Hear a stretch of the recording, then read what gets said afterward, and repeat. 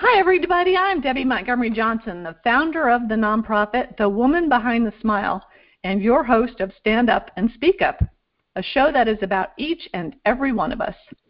Many of us have something we're hiding, something we're ashamed of, something that through no fault of our own or through our own making, we keep hidden, and that in turn keeps us hidden from each other and the world. Good people go through terrible situations. Wise people know when and how to let it go. Everything that happens to us helps us grow, and while it may be hard to see it right away, the most important thing to do is to change your perception about your circumstances. Stand Up and Speak Up features ordinary people who've been through extraordinary situations and struggles and found the courage to step out from behind their smiles and speak up about their experiences and the lessons gleaned from those experiences. I have an incredible guest today, a friend of mine from several years, and when you listen to her story, you're going to say, she did what? And you're going to think to yourself that about things you've done, and you're going to go, I've done what? But my friend Christy Rutherford is here today. Are you there? Say hi. I am. Hello, everyone. Hello. Christy's coming to us today, I believe, from South Carolina. Is that what you're hailing from today? No, I'm in the Bahamas. You're in the Bahamas? Yes. Even better. Well, Christy's from all over the place, and she can tell us that story. But I want to welcome her here today. She and I have known each other, like I said, for a few years. We've done interviews. We've collaborated on a book, and we'll talk a little bit about that. But she's got an extraordinary background, which you will just love to hear about. So let me give you her bio. A globally recognized leader, Christy Rutherford is an executive leadership coach that assists women with being promoted through office politics and self-care. A leadership development trainer and author, Christy published 5 #1 best-selling books on Amazon in 8 months. A Harvard Business School alumna, Christy is also a certified executive leadership coach from Georgetown University and has been featured in Forbes 3 times. She's the 13th African-American woman to achieve the rank of commander, or lieutenant colonel equivalent for my Air Force and Army friends, in the U.S. Coast Guards. She's responded to the needs of the citizens in New Orleans during Hurricane Katrina. She had a 3-year congressional fellowship in the House of Representatives. She's got an MBA. I love this, she's a pastry chef, got a pastry chef diploma. She's done a lot of things. She's an incredible woman. And so when you hear her story, you're going to say, she did what? And why did she do that? And I want to say, Christy, you've been an amazing person. I watch what you've done, and I just go, wow, I'm so impressed. But there were days when you and I first met, and I'm thinking, who the world is this woman? So just to give our audience a little background, you and I think, first met out in Arizona with Sharon Lechter. We'd gone out to a program called The Dedicated Entrepreneur, where we were both kind of finding our way in business. Blue had just died, and I had taken over his company, and I was going to Sharon's to say, how do I learn how to make this a better business? And I met a lot of people. I remember walking in, and I was pretty quiet. I get into a situation, and I look around, and I observe who's who. And there are some very bold, loud people in that group. You weren't one of them at the time. And I'm thinking, why am I here? What am I doing around all these people? Sharon was lovely. She's the best. And then you and I started to talk. And I want you to tell everybody where you were in your life at that period of time. What was going on with you? In that period of time, so I resigned. I think you mentioned it earlier, with 3.5 years left to retire with a full pension. This is your story. You got to tell that story. Tell that story again. Okay. They don't know it. Okay. So, yeah, I was the 13th African-American woman to make commander in the Coast Guard's history, but where my demographic was 0.1%. So if my demographic is 0.1% and I was only the 13th to make it in 225 years, there were some challenges. Absolutely. Immense challenges. And so I resigned, but 3.5 years left to retire with a full pension. So I resigned in 2012. I would have retired in 2016. And I just couldn't take myself anymore. I couldn't take who life had made me anymore. I couldn't take the normalized hostile work environment. And really, I just resigned, or I would have died within the year. And so that happened in 2012. So 2013, between 2012 and 2013, I was a busy entrepreneur trying to replace my income. And what I didn't anticipate in being an entrepreneur was, as you know now, entrepreneurship takes 120% brain capacity. And I was on zero. So there was no way I could get a business off the ground because I was exasperated from not managing my mental and my physical health. And so I ran out of money. I saved about 6 figures, and in a year, that was gone. And so I now have no money. I moved in with my brother because I knew that I was not mentally and physically well. So even though I had been offered 20 jobs, so at that point, 26-figure jobs, I turned them all down. One, because I was psychologically unemployable. I could not manage somebody telling me what to do. And 2, because money and success wasn't what I was after. I have more degrees than a thermometer. I have enough walls to decorate I have enough awards to hang on my wall, like ornaments, enough to decorate the Rockefeller Christmas tree. And so I had everything that they said I couldn't have, and I was miserable. So success and money and prestige and power and all these things I wasn't chasing anymore. I really needed my health. So moved in with my brother. I had no money. I was lost. And I thought I would still be rich in 2 months. And so we met, was it 2015 or 2014? 15. Okay, so by 15, I had no money for 2 years. I remember that part because you came into my hotel room and laid down on the couch and said, "Can I stay here?" Hey, sure. I need to split this bill. Yeah, like, what's the bill? Like, I mean, I got everywhere on the skin of my chinny chin. And so I didn't have enough for a room by myself, but I could split a room. And I think what I pay you, like $45? I don't remember. At that point, it was your story that paid for your room, because I'm sitting there going, she did what? You know, as a former Air Force officer, I'm thinking, you gave up your pension 3 years before retirement? Are you nuts? And then I heard the story, and it was so compelling. Because you went through things that I never did. You know, I never had the bullying and the things that you put up with as an officer. Kind of tell the audience, if you want to go that route. I'd like to hear, what did you put up with while you were serving our country? You know, it's interesting because I ended up writing a book called Shackled to Success to talk about my challenges, because nobody ever knew. Most of my friends are white men. I was 0.1%, and they never knew. They never asked, and they never listened, even if I was going to tell. So, you know, I was told at the entry stores, you don't belong here. You're a woman. You're black. You'll never make it.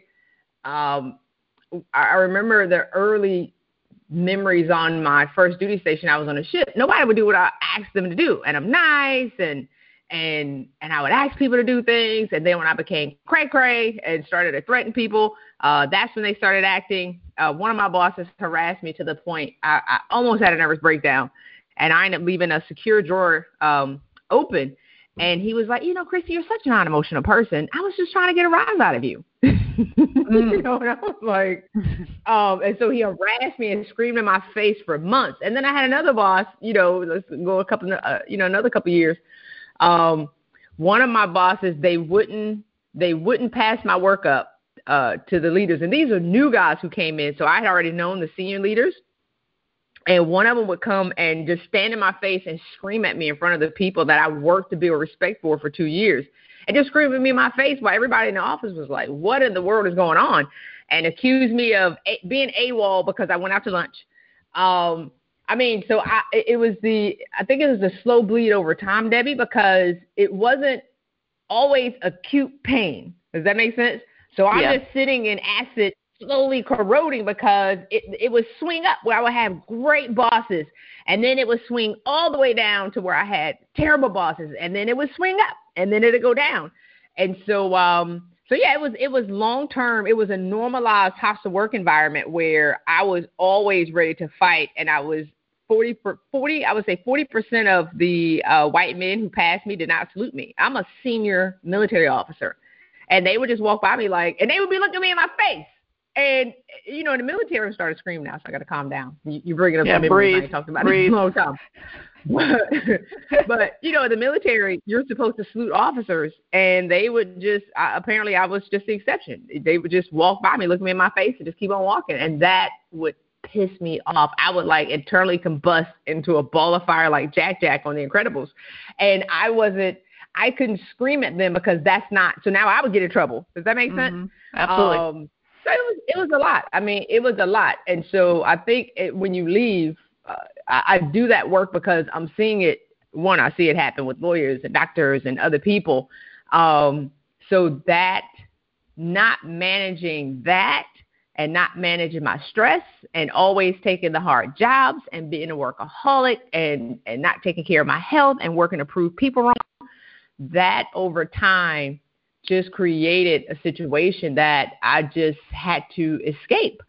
And really, I could not remain in the job with who I was and be healthy. I hated myself and I hated my life. But I had all these things. And, to be a senior military officer, there's so much respect and prestige there.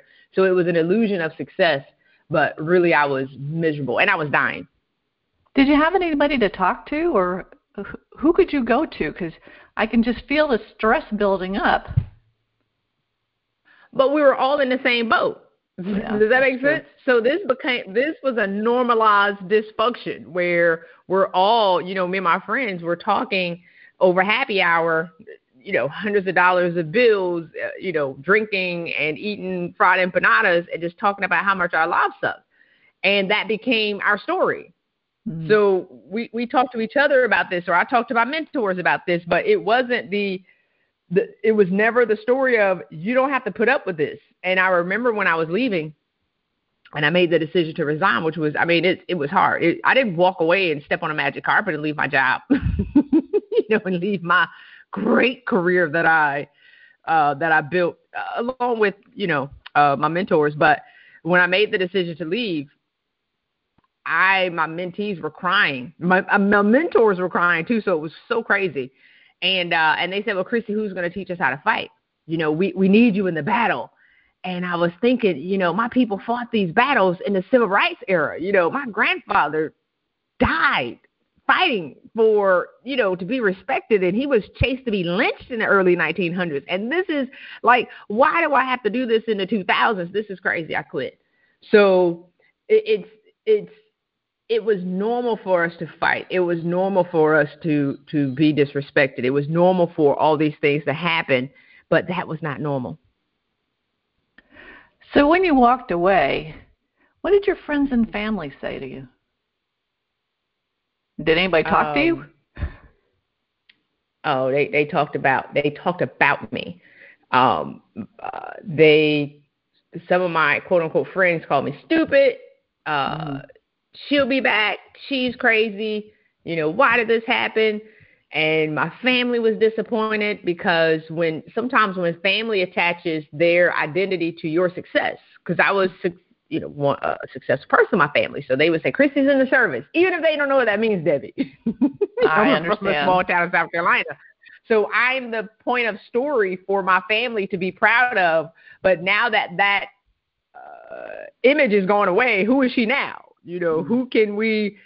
What is Christy now? Because especially when I moved in with my brother, I became a loser in some regard because now I'm broke. So we can't hold her as a trophy to say that we've made it if she's a nobody right now. So it was hard. I didn't go home for a good 6 months because nobody understood. But my suffering had been silent for so long or it was loud for so long, however you want to put it, nobody understood. And I really got to the sense, Debbie, that I didn't understand why I had so much conflict when I made a decision to save myself. And everybody made it about them. And it wasn't about them. What about me? as I'm leaving, they were like, well, what are we going to do when you leave? And I'm like, but what about me? Well, but what is the service going to do when you leave? But I'm dying. What about me? So many times people attach their destiny to you that they don't know who they are without you. And we get caught up as women, a lot of times, and leaders suffering for the point of others. And I had to make a decision where I had to make myself a priority or I was going to die. I'm sitting here, I can visualize that. I've heard it so many times, and it's true. You just want to take care of others, and you do it to the detriment of yourself. Mm-hmm. And I would put myself in your parents' position too. I get that. We do wear our children's success as badges of honor. And when something gets messed up, you hide, or like you don't talk about the one that's not doing, what everybody expected.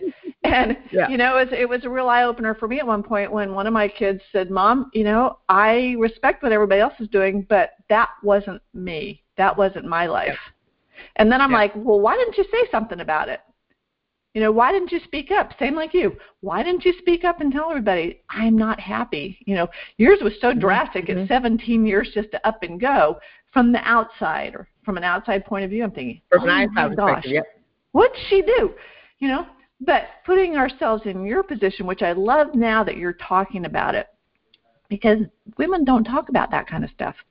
I'm sure the men are sitting there too going, oh my gosh, did we do that? Or maybe they're not. But the women are probably saying, yeah, that's happening to me. Thank you for speaking up.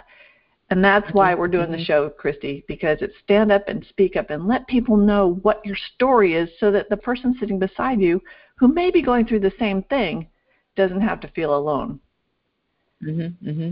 So when you've done a lot of speaking, what's the how do people feel when they come up to you? What are they saying to you? And is there a difference between what the men say and what the women say? I think that a lot of women get it. And men say, man, I felt like you were talking to me too. Christy, I know I was in a room with all these women, but I think you were talking to me too.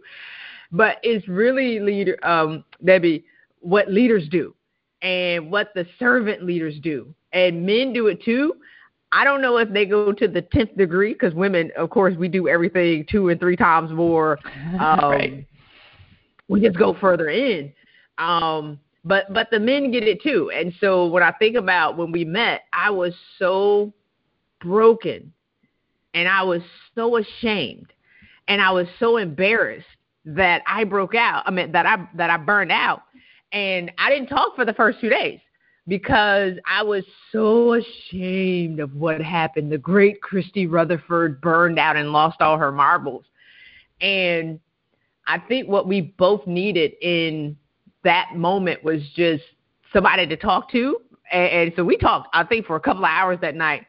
And really because you didn't understand the story, but we just needed, I think, comfort in that moment. Mm-hmm. But, and to let, I think, another strong woman to see another strong woman in pain and not judge us for it. So whenever I do speak, and I tell my story transparently now because I'm over it. And now the story is really in an effort to get women to see that they're along the same path and to stop them before they derail themselves. So there is connection there. And they say, oh my God, Christy, your story resonates with me so much. So high achieving women, we have a lot of the same common challenges, but we also have a lot of the same silent sufferings. And how can I make a decision to take care of myself when my family is going to be embarrassed?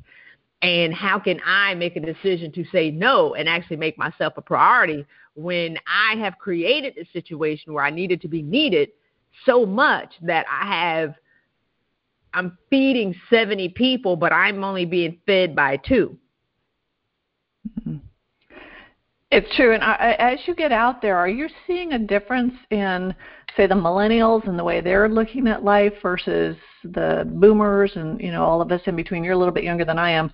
But are the younger women feeling like what we did? Are they stepping up and they standing up, or are they walking away? I feel there's a difference in the attitude of working and doing in that between them and us. Although we're all women, I just feel like there might be a little bit. They might be stronger than we are in speaking up. What do you think? Oh, well, it depends. They have the same challenges too, and some of them do stay, or they don't know how to manage the household or the priorities. So, do I see a difference in the millennials? No, not really. And I've talked to a lot of them, and they're falling in the same holes. I do think their awareness is different, though, Debbie. So some of them are aware that they are doing some of the wrong things, and if they chose to change in that moment, then they can be different. So I think they seek help. And I remember reading an article where it says millennials are accustomed to being coached because organized sports became a thing when they were growing up. So they're accustomed to being coached and nurtured from other people. So they're able to seek guidance from other people. Sometimes millennials talk to each other. I'm like, okay, well, that's great, but you need to learn from somebody that's more seasoned. So some of the women can see some of the things that they're doing wrong, and they choose to take action. But some of them have the exact same challenges that we do. I think they were more willing to speak about it. Like you and I would not talk. Mental health back then, you didn't talk about it, especially as officers, because you didn't want that in your record. You didn't want anybody to know that there was a crack in there, because that would be the end of you wouldn't get promoted. Never. And so you hid that, right? You absorbed all that inside, which I always said, if we're going to die, we're going to die of ulcers, not of anything else, because we're hiding stuff. But when you started to speak up, now your personality was different than mine. You could challenge them, which probably was to your detriment at some point when you spoke up, because I was aggressive. Oh yeah, I was super aggressive. Yeah, which is probably good when you're working, but not good when you're trying to get promoted or. And it's interesting because a lot of your personality was what my late husband, what Lou was like. A brilliant guy. But he could push the buttons of the guys at the next rank up.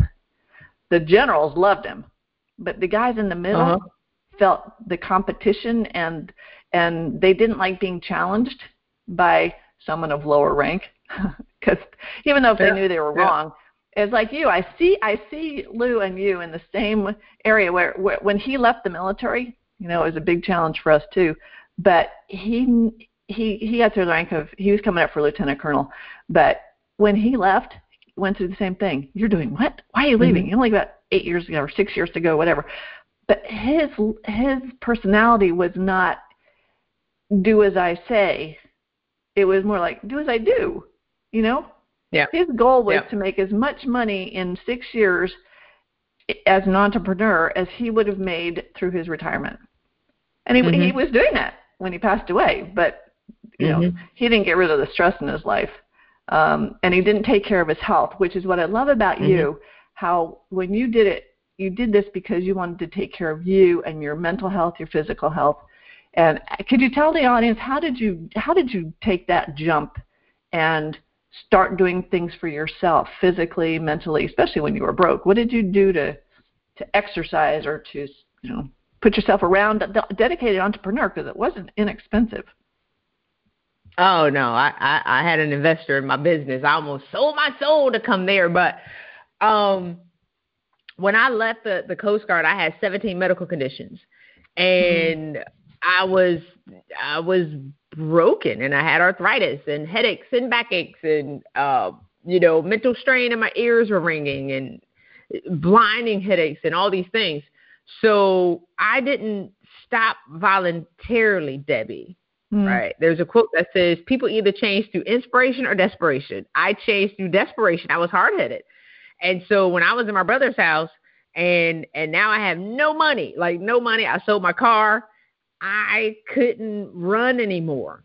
So I was self-isolated for 3.5 years, and I was running from the skeletons in my closet. I was running from all the boxes in my closet, because one of the things that successful women are good at, we're good at compartmentalizing stuff. We don't manage stuff in the moment because we're busy seeking the next goal. So we'll put it in a box and, one day I'm going to come back and I'm going to take that box off the shelf and I'm going to unpack that problem.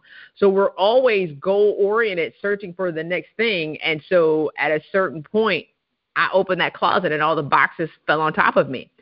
And so I couldn't run from myself anymore, and I couldn't run from the responsibility because I'm broke. I have no money. I'm in my brother's house. I have no car. And I now have to, what do we say? The chickens have come to roost. So either I'm going to unpack this stuff or I'm going to be stuck, broke, and miserable in this house forever. So a part of my decision to take care of myself was the only way I was going to be able to get back up. And so I stopped asking, what do I need to do? And I started asking, who do I need to become? So, starting to walk and then meditate and exercise and eat. I wouldn't, when I didn't have any money, I wasn't necessarily eating healthy because I could afford Little Caesars pizza. But the desire, I think, it wasn't necessarily, Debbie, really about the physical stuff as much as it was the internal stuff. I had so much internal chaos going on. So forgiveness and actually leaving, when I left the Coast Guard, I was a 12 tight in my pants. And 4 months after leaving, by that August, I was a size 8. Yeah. So just being in that environment where the normalized hostile work environment there, I felt like battery acid was running through my system and was corroding my soul and like my physical body. So that stress created disease because I was at dis-ease. And so having the time to just stop, I think I slept for the first year that I was in my brother's house because I didn't know how tired I was because I never stopped. And so even if I didn't know that I was depressed until I wasn't depressed anymore. Does that make sense? Because my depression didn't look like other people's depression. I was still working. 16 hours a day. And when I wasn't depressed anymore, I was like, is that what depression was? Because I worked through mine. I wasn't laying in the bed, immobilized, which is what sometimes we see in images. Yeah. But the self-care was important. So working out, and really it wasn't the external stuff. It was the internal stuff. It was forgiving people. It was doing the work to release the internal clutter. It was going back to those childhood experiences because my battles before I joined the Coast Guard, I was already fighting people to prove them wrong. Fighting against teachers in a small town that told me that I would never be anybody. Fighting against, principals that suspended me for my big personality because Chrissy talks too much and she talks loud. Fighting, when I was one of the first people in my family to go to college and one of, the very few people from my hometown to go to college. So fighting against, people who secretly wanted me to fail and thought that I would come back home and work beside them making socks. Fighting against the people in college who, so I was already a fighter long before I joined the military. So the military just became a running script of a battle that I had already been engaged in. So that was really the cycle that happened, Debbie, was I was always so caught up in working hard and fighting to prove people wrong that I was doing things, or I would say, in a career path that I love, by the way, but it wasn't necessarily who I was meant to be. I was just had my head down fighting to prove you wrong, that I lost the vision of what I really wanted in my life. So even though I had it all, quote unquote, I didn't have anything because it wasn't really what I wanted. Well, and I saw you, I was watching something you said, and I love this, that you had to shift from success to significance. And that you had to rise above the criticism, which was the I told you so's, with unshakable self-confidence. And that getting that self-confidence back is a process. It doesn't happen overnight, right? Didn't for me. When I gave away $1 million, I didn't have any self-confidence for a while. And it took some time to start speaking about it. So what gave you the courage to stand up and speak about what happened? Because you do that now for executive women all over the place. Well, what's interesting is I remember, when we were at Sharon's event, that was a turning point for me because, for the first 2 days I didn't talk, and what I learned was even though I didn't talk, people could still see my presence. Does that make sense? So Absolutely. even if I felt like a loser in that moment because I think I had like $150, but it was an expensive conference. And I was so ashamed, but people can still see that you're somebody, even if you don't talk. And I remember just, again, being ashamed. And so then one of the participants, Lisa, had a book, Fit to Fab. Mm-hmm. And she talked about she was sexually assaulted. She used to cut herself. She was bulimic and all these things. And she wrote a book and she had success. And then there was another lady that was there who was gang raped. And she talked about that. And she had a book and her PR agent was there and she had success. And so here I am sitting there listening to women and their challenges. And then it hit me, Debbie. I said, okay, so what's your deep, dark secret again, Christy? Which one? Right. You burned out, and these women have been sexually assaulted, and they're free.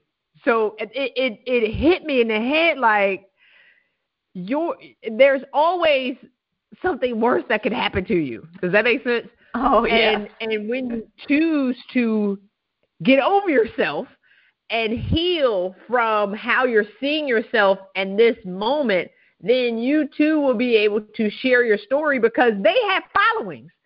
And they're not like Lisa had this following and people who pay to come to her conference. And I'm like, people got problems like that? Because that's not my niche. Those aren't my experiences. So when you think about a tribe, people have distinct challenges that they need. So I'm not here to serve the multitude. I'm here to serve the women who are walking the same path that I've walked, who've done the same things that I've done, because I can set them free fast because I've been there. So that was really a point of contention of, Chris, you need to get over yourself and heal and let the story go. And then whenever you're ready, share it. And the following year is when I started writing my book. So it was 2016 when I wrote my first book, and then the second book, and then the third, fourth, and fifth one.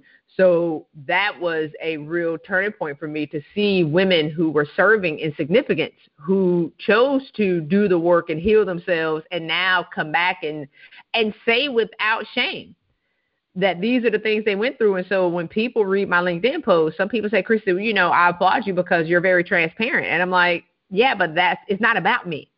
It's not about Christy anymore. So I can't be embarrassed about my story because I'm here to serve women at this level. Same thing with the women who got on the stage and told their stories. And so we're now walking a similar path. I totally agree with that. And it's very cathartic to get the story out. And I think once, like in my case, when the story was written, it wasn't me. And you said that at one point, who you are is not where you are. Mm-hmm. And where we were was at the bottom at one point. Oh, bottom. bottom. And that's when you're going through the shame game, and, the worst person you're going to forgive is yourself. But getting that off and separating the story from who you truly are it's a turning point. And tell everybody how you got so ramped up and did so many books so quickly. That, to me, that was amazing because I was part of one of them. How did you do that? What was the process for that? Well, I was trying to broker a deal with the man above. So by 2016, I was still in my brother's house. I was trying to get out, right? And so my first book was called Shackled to Success. But really what I wanted to write was my second book was called Heal Your Brokenness, because I was healed and, I had a couple of challenges where I didn't react and respond in my old way. And that was my real fear, Debbie, was, have I really been healed, or am I, is the healing, and the peace an illusion, because I was super aggressive and I was, a powerful woman that my soul was corrupted, and can I now be trusted? Does that make sense? Like, if you say I was a military officer, that doesn't really mean it means something to military people because we understand it, but the military just allowed me to thrive in a bad habit, which was aggression. So if I'm on a stage and you say something to me, I would black out on you. I would black out. And so can I now be trusted with being a leader in a different realm? Because is that lady going to show up again? And so it took a couple of tests to happen to test to see whether or not I was authentic. And again, this is like the universe is testing me. And so I was good. And so I said, okay, well, let me write this book. And so I wanted to write Heal Your Brokenness. And God was like, Christy, you're so happy right now. You never talked about how you became broken. So people aren't going to believe you. Like, do you have credibility to talk about healing your brokenness if you never revealed that you were broken, and two, how you became broken? So I ended up telling the story of my career in the first book, and then I wrote the second book, and then by November, so that was April and I think June, and then by November, and I had been accepted in Harvard Business School that July, and still my mom paid the GI Bill paid for part of it, but my mom ended up like making up the other part. So here I am still being looking at where I was, Debbie, because I still didn't have any money, but the world was acknowledging who I was, because scrubs don't get into Harvard Business School. Does that make sense? In November, I wrote my other two, and then the following year I was doing all these interviews, and really I learned more from y'all in these interviews than they didn't make any money, but I was learning and I was growing.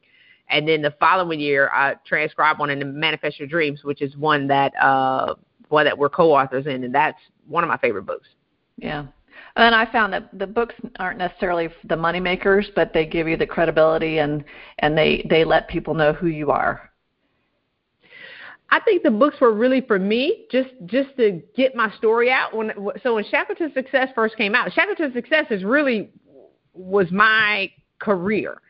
And the challenges, and I talked about it. And I had nightmares for 2 months because I now had to relive the experiences. And I ate a couple of gallons of ice cream. I think I gained like 10 pounds. So I think about how Maya Angelou, when she wrote I Know Why the Caged Bird Sings, she was friends with Dr. Martin Luther King and Malcolm X, and she had some challenges. And so what Maya Angelou would do, or Dr. Maya Angelou would do, she would rent out a hotel room. And so she would go into the room and lay on the bed and come into the space. And then she would work for 10, 12 hours. She would write, and then she would leave that energy there, and then she would go back home. So she wrote I Know Why the Caged Bird Sings using a hotel room. Well, I didn't understand that at the time, so I was stuck with my skeletons. Does that make sense? She would open the door, tell the story, and then she would close that door and then go home and have rest. I didn't have rest, so I'm fighting lions, tigers, and bears in my sleep again because I'm reliving the story. And so but before I published that book, I wanted to throw up 3 times because this is the first time that I'm being vulnerable and sharing that I didn't have it all together, and really letting people see what was behind the curtain of Oz. The great Christy Rutherford had challenges. What? Never. The great Christy Rutherford had this? Never. And so wanted to keep that illusion of perfection and power and prestige was no longer serving me. Yeah.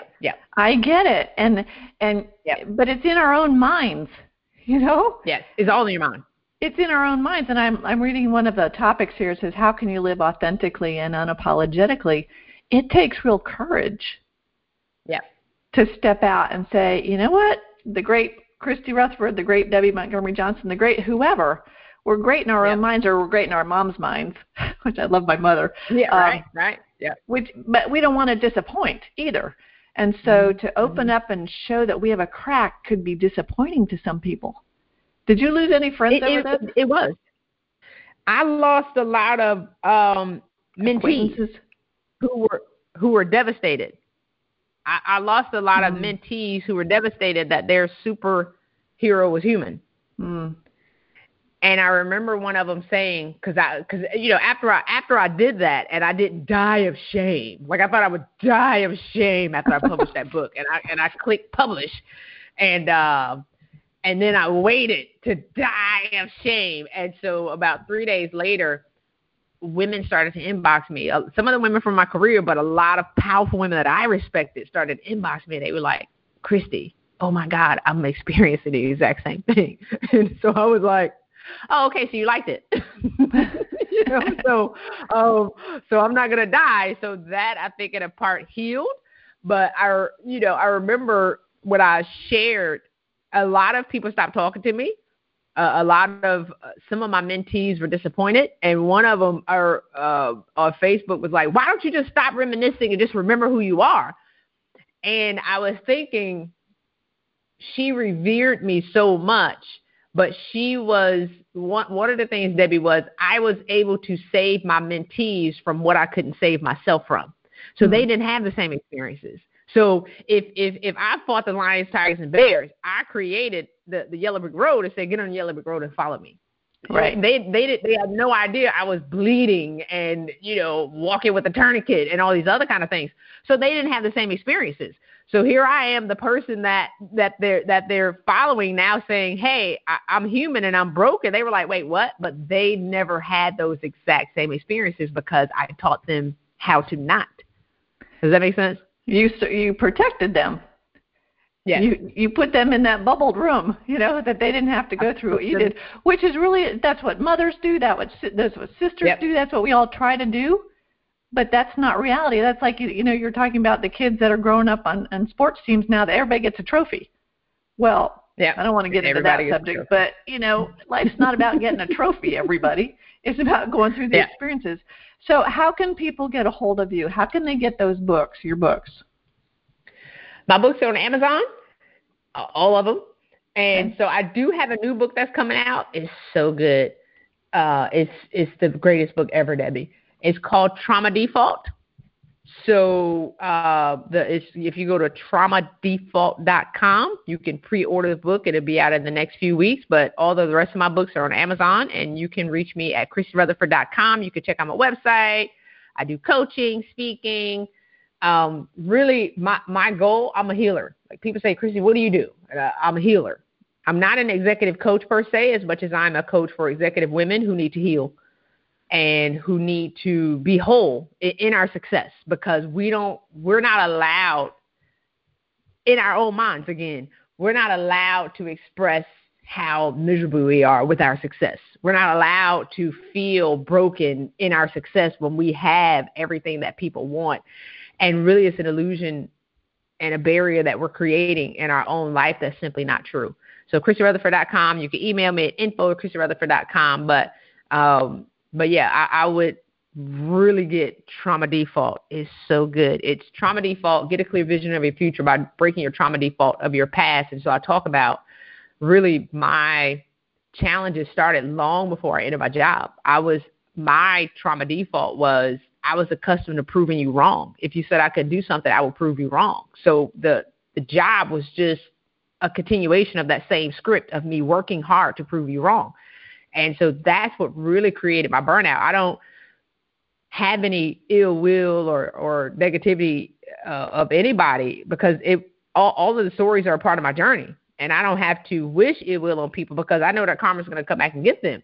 But I appreciate them because I wouldn't be who I am. This is a part of my purpose and my passion. The same thing with you and your story. Without all of it, you wouldn't be able to inspire people in the way that you do right now. So I'm grateful for the journey, and this is just a different chapter in it.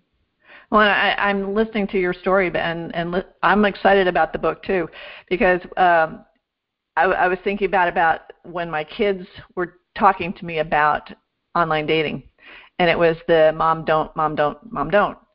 And I was thinking, hey, I'm the adult here. Let me do what I want. Something just like you.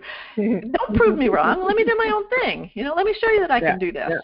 And then, oops, well, I shouldn't have done that. But like you said, the things that have happened to us in the past have become, that's part of our quilt of life, as I put it. It's part of us. Yep. And without the good, the bad, and the ugly, we wouldn't be who we are. And I love your enthusiasm, your energy, and your fight.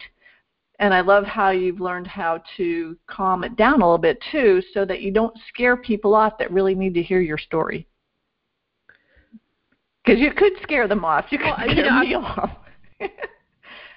But you're a great but I gal. would still, yeah. I mean, when I think about having peace and being stable in my energy, I was so hurt, and so I was defensive, and I used to be super aggressive. So until I fully healed and just owned my power, Debbie. So that's the thing. And I work with a lot of powerful women. We're not allowed to, or we just don't know how to regulate our power, because if I'm a 1,000-watt light bulb, I could be 1,000 watts in my power and I can shine light at people right now, or I could be 1,000-watt lightning bolt and come and freaking strike you and burn you down to the ground.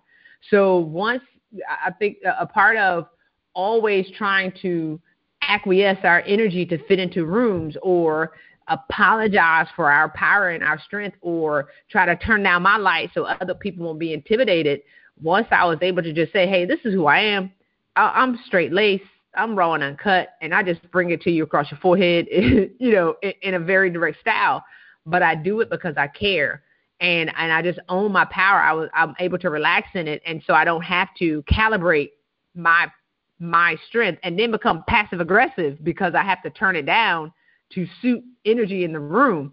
So I think I was learning, at that time when we met, I was so just off. And even over the next few years, it was, am I too much? Am I too little? Am I too much? Too little? And now I just own it. And so there is power and serenity. So one of I told this lady a couple months ago, I said, when you own your power, people will respect you in your power. When your power and your presence will raise the energy level. When I was watching some of your talks, you bring the energy up to you. And if that's scary to people, then they can back off and go their own way, but it's all about don't change who you are because of what you think other people are going to think. And I love the energy that you have. Women. Yep. I mean, we get in trouble in school for that, Debbie. We do. Yeah, we're told to be quiet. Yeah, and then when you go to work, sit over there in that corner, and that's again a challenge that a lot of strong and powerful women have, is we're so twisted now in our energy, and then we're passive aggressive. So I was talking to this lady the other day, and she was like, "Well, what did I say in this conversation to you called me passive aggressive?" And, what did I do in this conversation to make you call me passive aggressive? I said, one, you're a queen in your job, and you're a misfit in your job because you applied for a lower job than you deserved and desired. And now you're working amongst people who are tearing you down. And so you don't belong there. I know you're passive aggressive. You're a powerful woman. I said, have you been accused of being passive aggressive? She said, yeah, 5 times. I said, exactly. So don't be badgering me on this phone. So that's a challenge that we have. And it's if we get the clarity to be able to own our power, people can't relax in our power if it's unstable. That's true. Yeah. But there is a fine line. We don't want to overpower, because we do want people to feel comfortable around us. But when they realize that you're coming from a position of love and encouragement and support, that's the difference. Because they, especially after you've been so vulnerable in your story, they get that, that you are human, and we all are human. And sometimes it's the rise above. And as you rise above it, as you come through your story with this power and owning your story, as I try to do, I find when I start speaking about my story, this inner power just comes out from who knows where. Yeah. It's that purpose that comes out. Your spiritual being. That's your purpose, and that's why it's coming out. And that's where we get the credibility and the buy-in, because people see how passionate it has become. It's become our lives in many ways, and it's not about us anymore. This is not about us. This conversation is not about Christy Rutherford, and it's not about Debbie Montgomery Johnson. It is about who is listening to this that could possibly rise up themselves and get over their past and look to their future, and that's the coolest thing. Yep, and I think, I love, I think I interviewed you like 4 or 5 times. We've had fun, yeah. Stop. Sisters by other Getting misters, this my witness friend. from Debbie, yes. I was like, you did what? And then, oh my God, you did what? And so I love to see your journey. And, now that you've been on CBS and CNN and MSNBC and all these, these shows and around Valentine's Day. And so to watch you unleash into who you are right now. And so I guess we're just having joy watching each other. And we have it. It came from Sharon's living room. I remember. Yeah. Remember, I was standing behind the pole in her living room, going, "Someday we're going to have the woman behind the smile. Someday we're going to have, you did what?" And Trauma Default. Who would have figured 5 years ago that Trauma Default was going to be coming out? So I thank you so much for telling your story. I could talk for hours now. I do want to get Dr. Tim to come. For real. I want Dr. Tim to come in for just a minute if he's there. He needs to unmute himself. But Tim is a former Navy officer, so he gets the military part of our conversation. Excuse me, but I worked for a living. I was an All right, I'm sorry. Tim was in the Navy as a productive. In the Navy, productive person. Anyway. So Tim, what do you find from this conversation? What struck you about this conversation? So,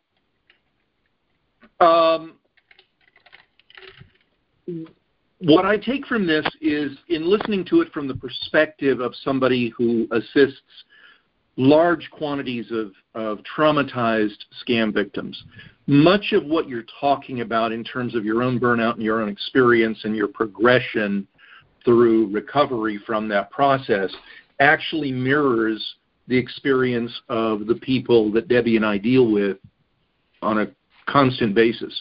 We reach over 1 million victims a year, and they're all been through a process of extreme demoralization, manipulation, and the trauma that goes with that. And I think one of the things that would be maybe helpful, instead of me talking, would be maybe you can address for a few minutes, talk to women who have been put in this position, similar to Debbie in her early years. Of course, she's been through this process thoroughly at this point, but to victims who are still in the early stages, that are still trying to find their feet and find their voice and figure out what it all means and how they get through that depression, etc. Maybe you can talk to them for just a few moments. Christy, go ahead. And by the way, Christy, thank you for your service. Thank you. Thank you so much. Thank you for your service, Dr. Tim. I think when you understand that you need all of it, Oprah says true forgiveness is knowing that the past couldn't be any different. And we can spend our lives in shoulda, woulda, coulda, and if I would have known better, but we can't change that. I can't change the coffee that I drank this morning, and it was delicious. So one thing that got me through the hardest times was I wrote today on 8x10 sheet of paper with a Sharpie, and I hung it on the first wall that I looked at when I woke up in the morning. And so when I woke up in the morning, I would look at that sheet of paper and I say, okay, today, my tomorrow is going to be built on what I created today. I can't change what happened yesterday, but today is a fresh day. And so it allowed me to wake up with a renewed sense of what am I going to create today? Like, that's all I have. Like, that's what I have in this moment. And then right before I went to bed at night, I would look at it again and say, okay, well, I didn't get everything that I wanted done. And yes, I still failed. And yes, I'm still broke. But tomorrow is a new day and I get a clean sheet. So if understanding that you're going to get to a point where you're going to appreciate your challenges, like Debbie and I on the other side, Maya Angelou said, on the other side of every storm is the greatest sense of joy. And I remember hearing that when I was in my career burning out, and I recorded it on my phone, and I played it all the time. On the other side of every storm is the greatest sense of joy. Well, I'm in a hurricane, tornado, earthquake, all at the same time, and I think I'm going to die. And I didn't know what it meant in that moment, but I believed it. This is the other side of our storm. And if you can work on yourself and healing. And the challenge that I was having when I was chasing the money was I wasn't working to heal. And it wasn't until I stopped and got present and started to heal my past and my childhood stuff and my work stuff and started to forgive them that my life changed. So who do you need to forgive in this moment?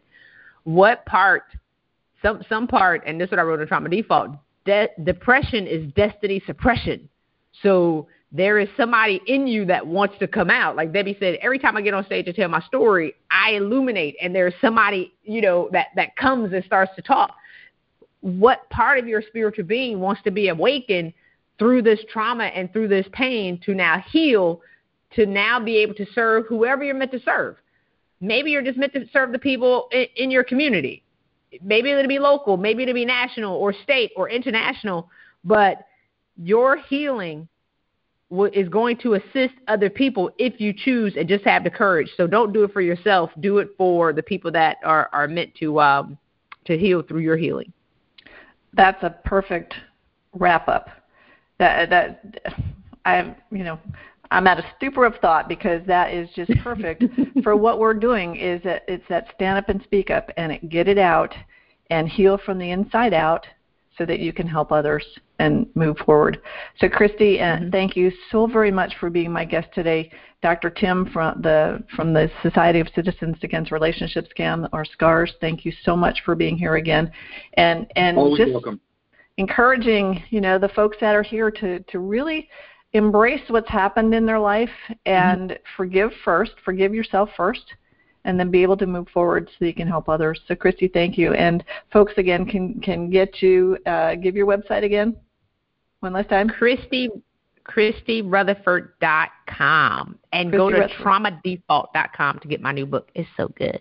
I can't wait, and that's coming out next month. So thank you so much, and congratulations on all that you've accomplished. But thank you for being a woman of significance, because I know you've had the successes in life, but it's the significance that you're making now that is really, really important, and your mother would be proud.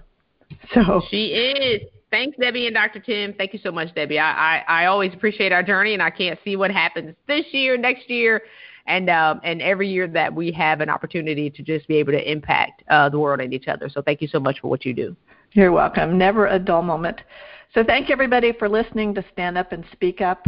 We are dedicated to encouraging you to remove the mask of embarrassment and to being your best self. And regardless of what your personal experiences or traumas have been, this showcase series is designed to ignite the light in you as well by providing safe harbor, education, personal growth, and resources so that no matter where you are in your journey, you'll have the courage to move on when you are ready. Everybody heals at a different pace, and we recognize that, and we really appreciate you being here. If you or anyone that you know has been a victim to fraud or scam, report it to Anyscam.com or IC3.gov. And remember to join our Facebook group, Stand Up and Speak Up, for special information and replays. This episode has been sponsored by BenfoComplete.com, a vitamin supplement company that supports happy and healthy hands and feet for those with neuropathy.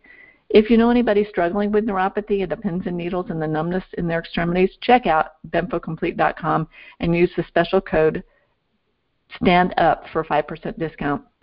We thank everybody for being here. This is a copyrighted production and copyright to the woman behind the smile. Thank you, Christy. Thank you, Dr. Tim. Thank you, listeners, and have a wonderful day. We'll be with you next week. Take care, everybody. Thanks, y'all.